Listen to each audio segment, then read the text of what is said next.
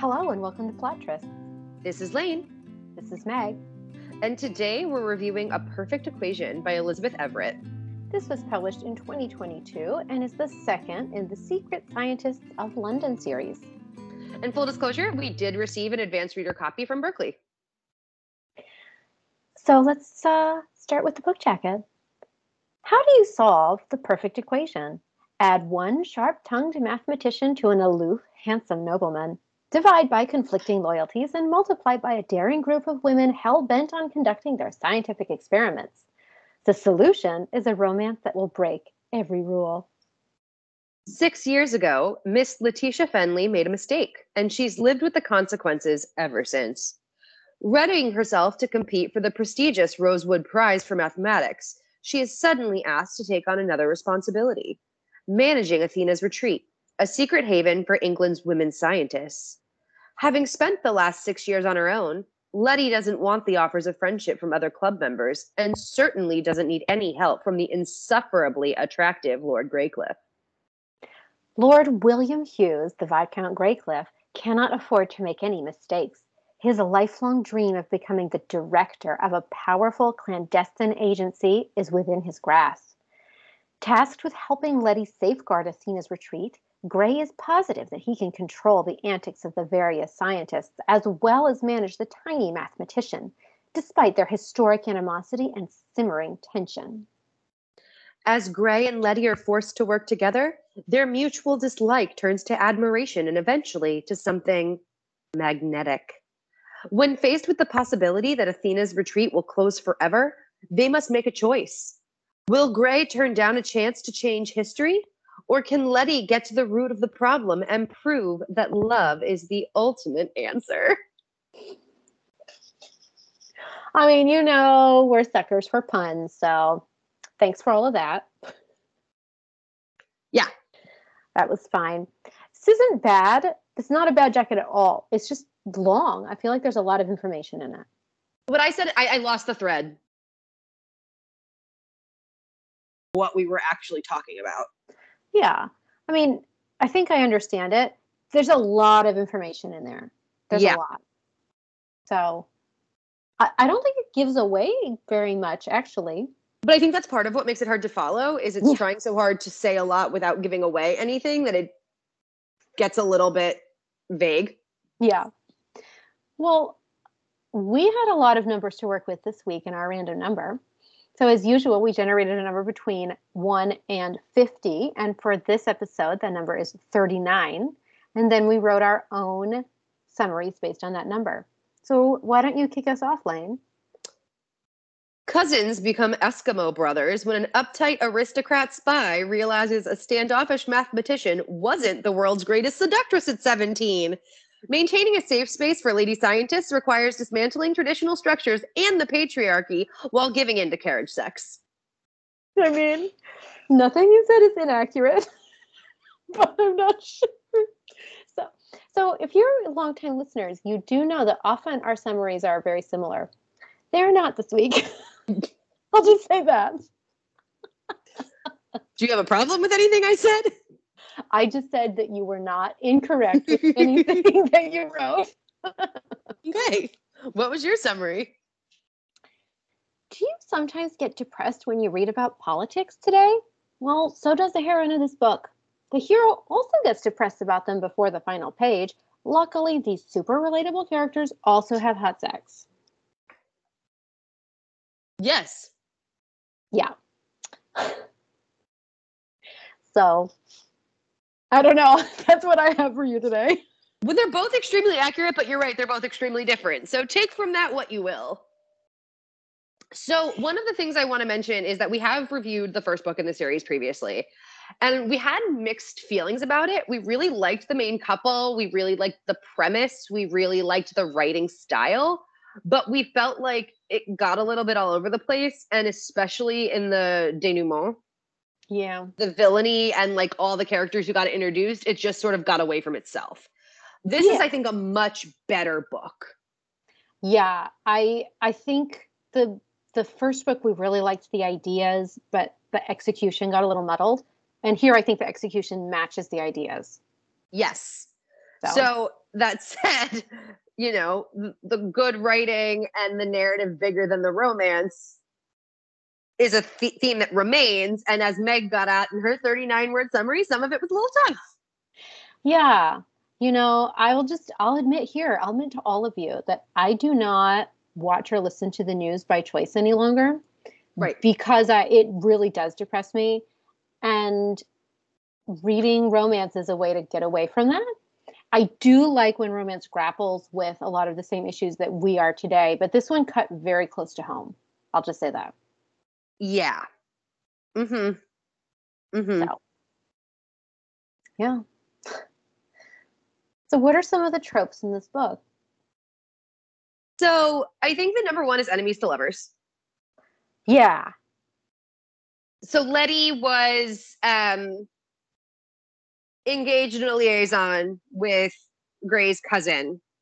Gray and his family have subsequently publicly cut her and made her life extremely difficult. And his judgmental bullshittery has been particularly hard on her. So they do not like each other for a very decided reason. When this book begins, however, Letty's best friend is also Gray's stepmother, and both of them love her and hold her in extremely high esteem. She was the heroine of the first book. And so they end up being paired together to run Athena's retreat while this woman and her husband go away for a period of time. And so they're working together out of love on this shared goal for their friend, but they are doing so with one another extremely reluctantly. Yes.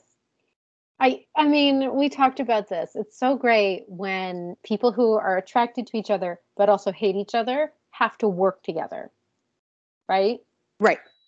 It's a classic for a reason because it's great, right? Well, it's also interesting because in her case, Athena's retreat is like extremely important to her. And in his case, it's extremely important to someone he loves, but he doesn't truly understand it or like care about Athena's retreat in the way she does. Right.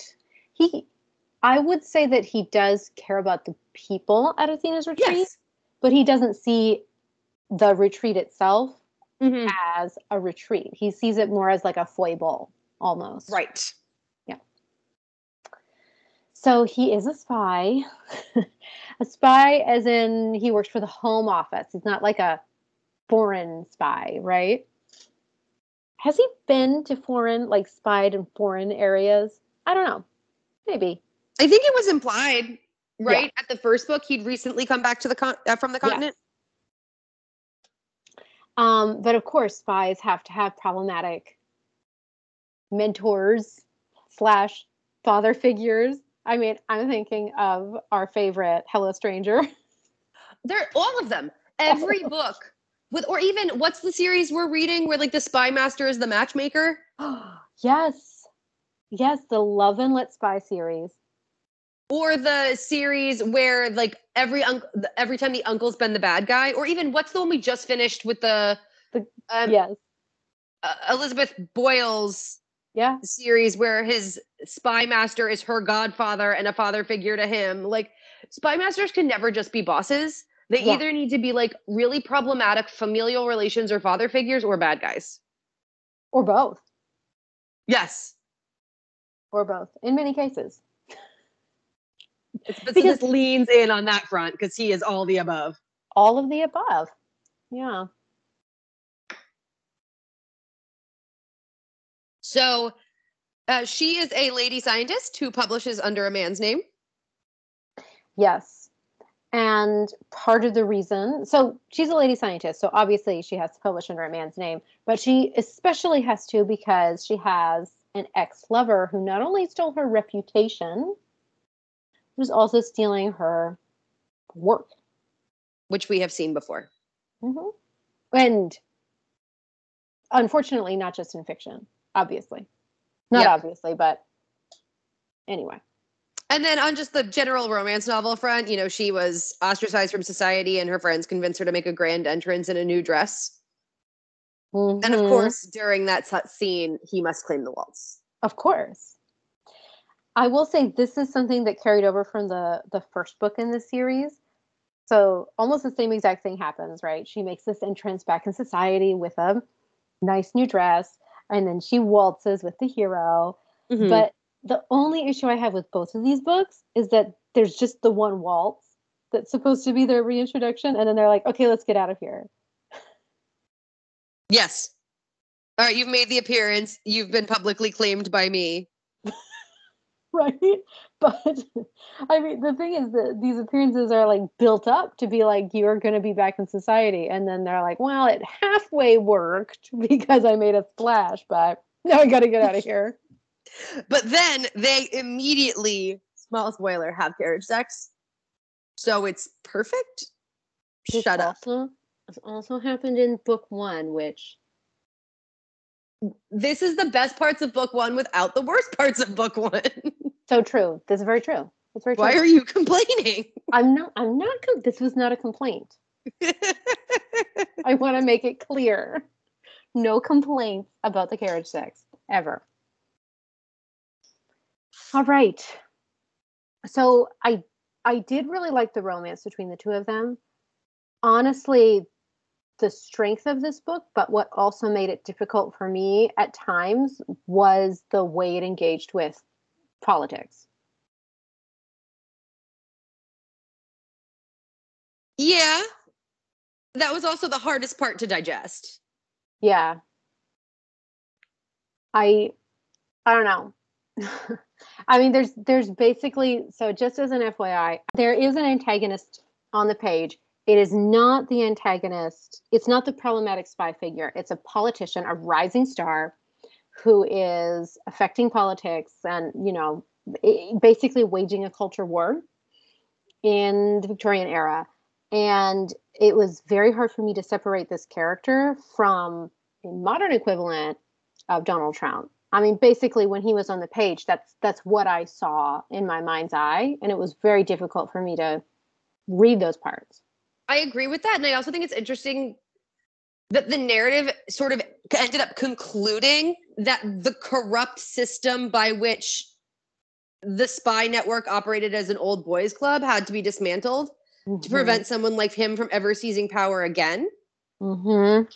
And I think the thing it didn't, so therefore implicitly, the defense against people like that is democracy. Mm-hmm. And like, that didn't stop Trump. So a lot of this, and this is where I say a lot of this book was actually extremely stressful. Yes. That's what I mean as well. Is it is a romance. It does have a happily ever after. It does end on an uplifting note. But living in the times that we are living in and dealing with the things that we're dealing with, it brought up a lot of things that have not concluded necessarily on a happy note, right? Mm-hmm. And that's what's difficult for me. Yeah. So anyway, I do really like that. I do really like, oh my God, this is jumping way ahead. So I don't know if we would want to talk about it right now. But basically, Gray has a job that means a lot to him. His job is very important. He feels like he's making a difference in the world. He feels like it's his calling, really. Yeah. And he gives it up basically to support Letty. And I just love that very much. Well, he also gives it up to support her, but acknowledging that the system itself that he is a part of and that this job is a part of is what is disenfranchising her. Yes. But it's he only gives it up. It's not like, just I'll be the stay-at-home dad to her working mom. Yes. It goes beyond that. Yep. Exactly. I don't know. It's there are two kinds of like feminist romances, and they are both valid, and I like them both, right? But one of them is I'm going to give this up and support you, or not even necessarily I'll give this up and support you, but like I've always wanted to be a stay-at-home dad, right? Right. So like they're both very fulfilled. But then the other one is I acknowledge that your job or your career is as fulfilling to you as mine is to me, and you are important to me, so I'm going to leave mine and leave what I consider to be my calling because your work is just as important or more than mine is. It's yes. It's the difference between 30 Rock and Parks and Rec and the I've relationships. never seen 30 Rock. Okay. I mean, So it wasn't. I'm I will just missing tell out on you. part of that. I will just tell you, it's not my favorite. 30 Okay. Rock isn't my favorite. Parks and Rec is my favorite. I love Parks and Rec, but I just don't have the basis for comparison. Yeah. But anyway, if any of you guys have seen them both, it's the difference. And they're both fun, they're both great, and they both have these feminist relationships. But 30 Rock is more, I'm so happy now I get to be a stay-at-home dad. It's what I've always wanted to do. And Parks and Rec is, wow, I just got offered my dream job, but I'm going to move to fucking Indiana to be with you. Which I don't love anyone an Indiana amount. I probably do. But I want him to love me that much. That's all I'm saying. Yeah. Anyway. All right. Anything else we should talk about? I don't know. Those were the most important parts for me.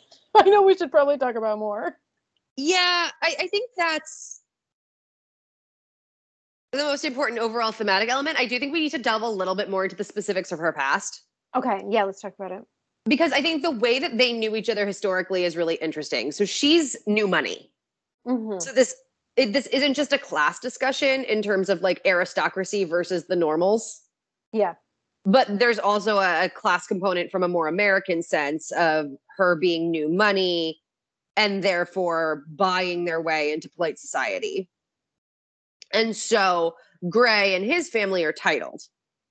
Mm-hmm. And so you see this, her constantly being at the fringes of society and knowing that even with the best of reputations, she'd always be heavily judged. And because of her history with his cousin, she doesn't have the best reputation. And they weren't publicly compromised. Like, no one knows specifically what the charge levied against her is. But by basically cutting her in public, his family has tarnished her reputation completely, even without evidence, proof, or like public condemnation. Mm-hmm. So it's really interesting to see how these men are wielding this power over this 17-year-old girl. And I feel like the book does a really good job explaining it. So I'm not going to say it's like insufficiently explored. My only criticism, and we talked a lot about how the first book, the villain was redeemed, or like not redeemed successfully, but like presented sympathetically in a way we were extremely uncomfortable with. Mm-hmm. I kind of felt the same here. Like, not the overall bad guy that Meg was comparing to Trump, but the cousin who like burned Letty in the past, whose family successfully like cut her off. Like, Gray uses this teaching opportunity to like make them treat her better in the future. But it's just like, I don't think what they did to her is being treated as bad enough. Yeah. But these aren't good people. Like, this guy who stole her work and her reputation, like at the end feels bad that he spent the last 6 years fucking up her life. Yeah. Is that supposed to matter to me? Yeah. I mean, I do think there's a slight, I don't know. I felt like there was a difference between the man who ruined her life and the father. Yes.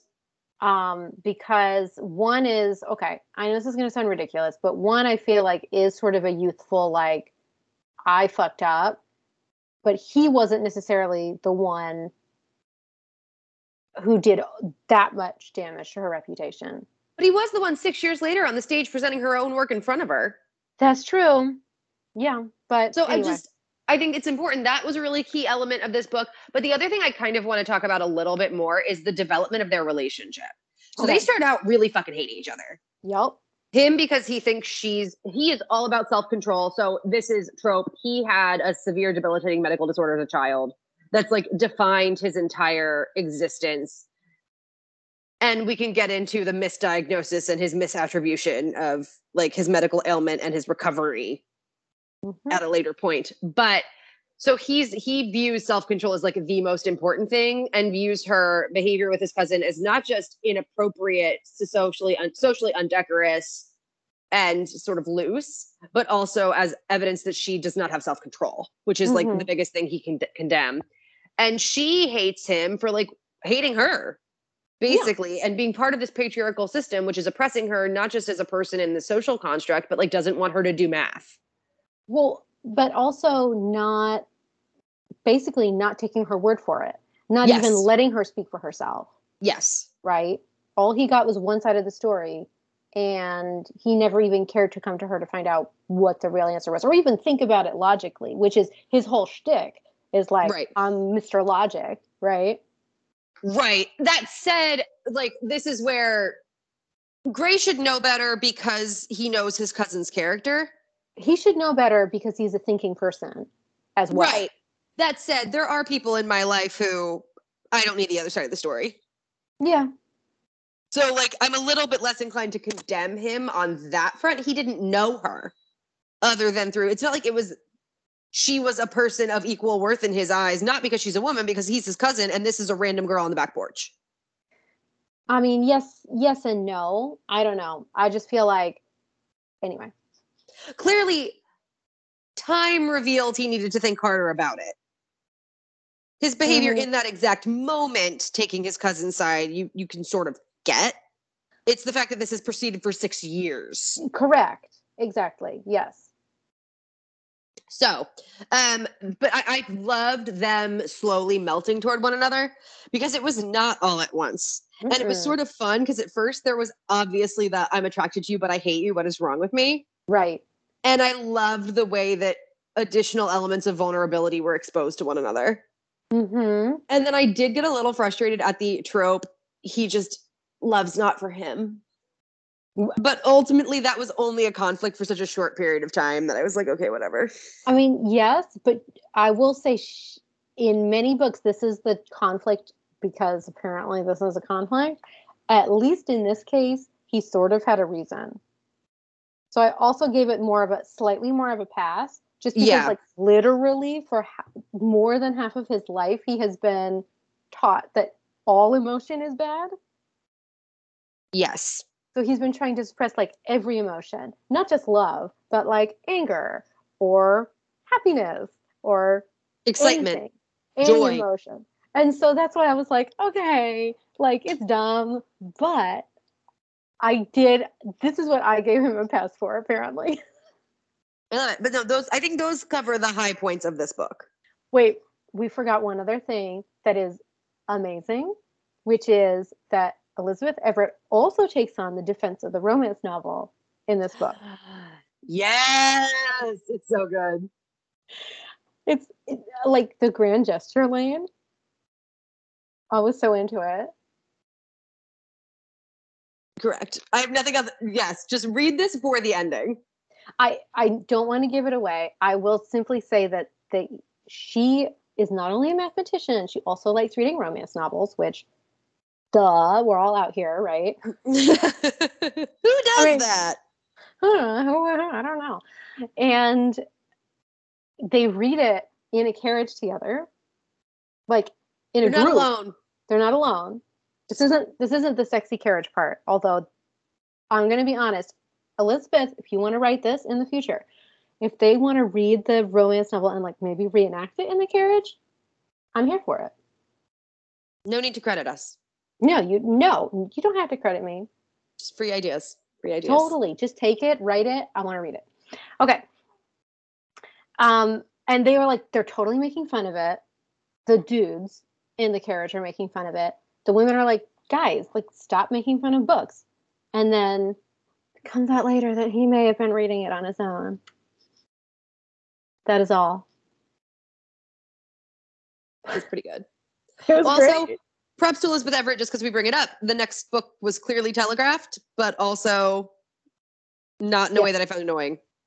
Yes, not in a way I found annoying. Also, not what I was really afraid of from the first book. So I'm all about reading this next book. Yep. I'm already excited. So any, content warning, trigger warning, disclaimers, things people should be aware of? I mean, there's kind of a lot. So, I mean, there's slut shaming. It's a huge part. Just because of Letty's past. Mm-hmm. Normally, I do not mention this as a content warning, but I'm just going to put it out there because it did kind of get to me. which is that the patriarchy is like a looming character in this book. Yep. So just be aware of that. You know, if you are not in a headspace to be dealing with it, you might want to hang on a month or two before you read this one. Or like after November. Another thing just to put out there, there is a brief mention of a side character's miscarriage. Mm-hmm. And I will, it's not just, for all that it's a side character, it's not just a stated fact and then written off. It is something a couple is struggling with, and that struggle is depicted. Yeah, it's very emotional. It's very emotional. Yes. So, yeah. And then we mentioned this earlier, but Gray has a medical condition that was misdiagnosed and mistreated. Right. So he had seizures as a child, and apparently the typical diagnosis back then was like weakness of character. Yeah. And also something that the person who believed in him, in spite of the medical diagnosis, convinced him it could only be conquered through force of will. Right. And so when the seizures went away naturally before he became an adult, he and his father figure have been convinced that what killed the seizure was his lack of emotions. Right. So even like the non-medical community who believed in him still managed to fuck him up on this one. Yeah. Well, and I mean, that's the thing too. It's like, that's the whole thing with love, right? Like if you believe that you fall in love, you're going to start having like epileptic seizures again. Yeah. I could kind of understand why you'd be like, oh shit, I'm falling in love. Right. Like that makes no sense, but he doesn't know that. Right. I actually was like, okay, I feel for you. The twist, though, as to why he was feeling so shitty at the end was pretty great. Yes, it was. All right. Sexiness. We already talked about it. There is carriage sex in this book. It's excellent. They also make out up against the wall and then have sex up against the wall, too. Yep. Different occasions, guys. Their kisses are always perfect as well. It was just extremely hot. It was very hot. We talked about this in the first book, too, because we were like, strength of this book. Sexual chemistry. They are real hot for each other, and it's real great. Mm-hmm. Yeah. So definitely a sexy book. Thank God. Thank God. Only other thing I want to mention, because like I could rave about the particulars of the sex scenes, but just read this book. There is no epilogue. And I actually really liked that. Right? I know. Like these weren't characters where like I didn't feel like the 1 year later was gonna add anything. Yeah. I agree with you. You know what? I don't think there was an epilogue in the first book either. Yeah, but the first book, I'm not gonna lie, I got so pissy at the ending that a lot of that, like, I blacked out. Yeah. And I also wasn't thinking, oh yay, no epilogue. I didn't want anything more because I wanted a lot to be very different. Whereas this one, it was like the traditional romance novel epilogue of the wedding day was not nearly as significant here as him standing up to his family and her getting mathematical recognition. And exactly. I also loved that it wasn't like, and she gave the best proof to ever proof.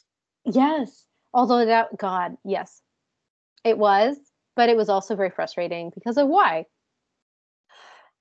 Right. But I did read the afterward. I know. And the math thing she's working on this book wasn't actually solved in real life till 1987. Mm-hmm. So I'm glad that it also wasn't like an out of time discovery that, you know, she's working on something that everybody is slowly making progress toward, but what wouldn't be solved for more than 100 years.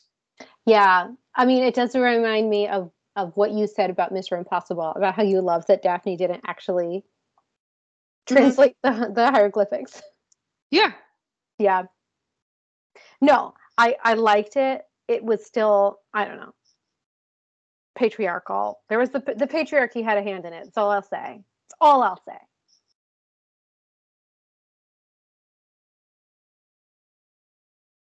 Thank you so much for listening. We'd love it if you would rate, review, subscribe. Check us out around the internet, anywhere you can find Plot Trysts.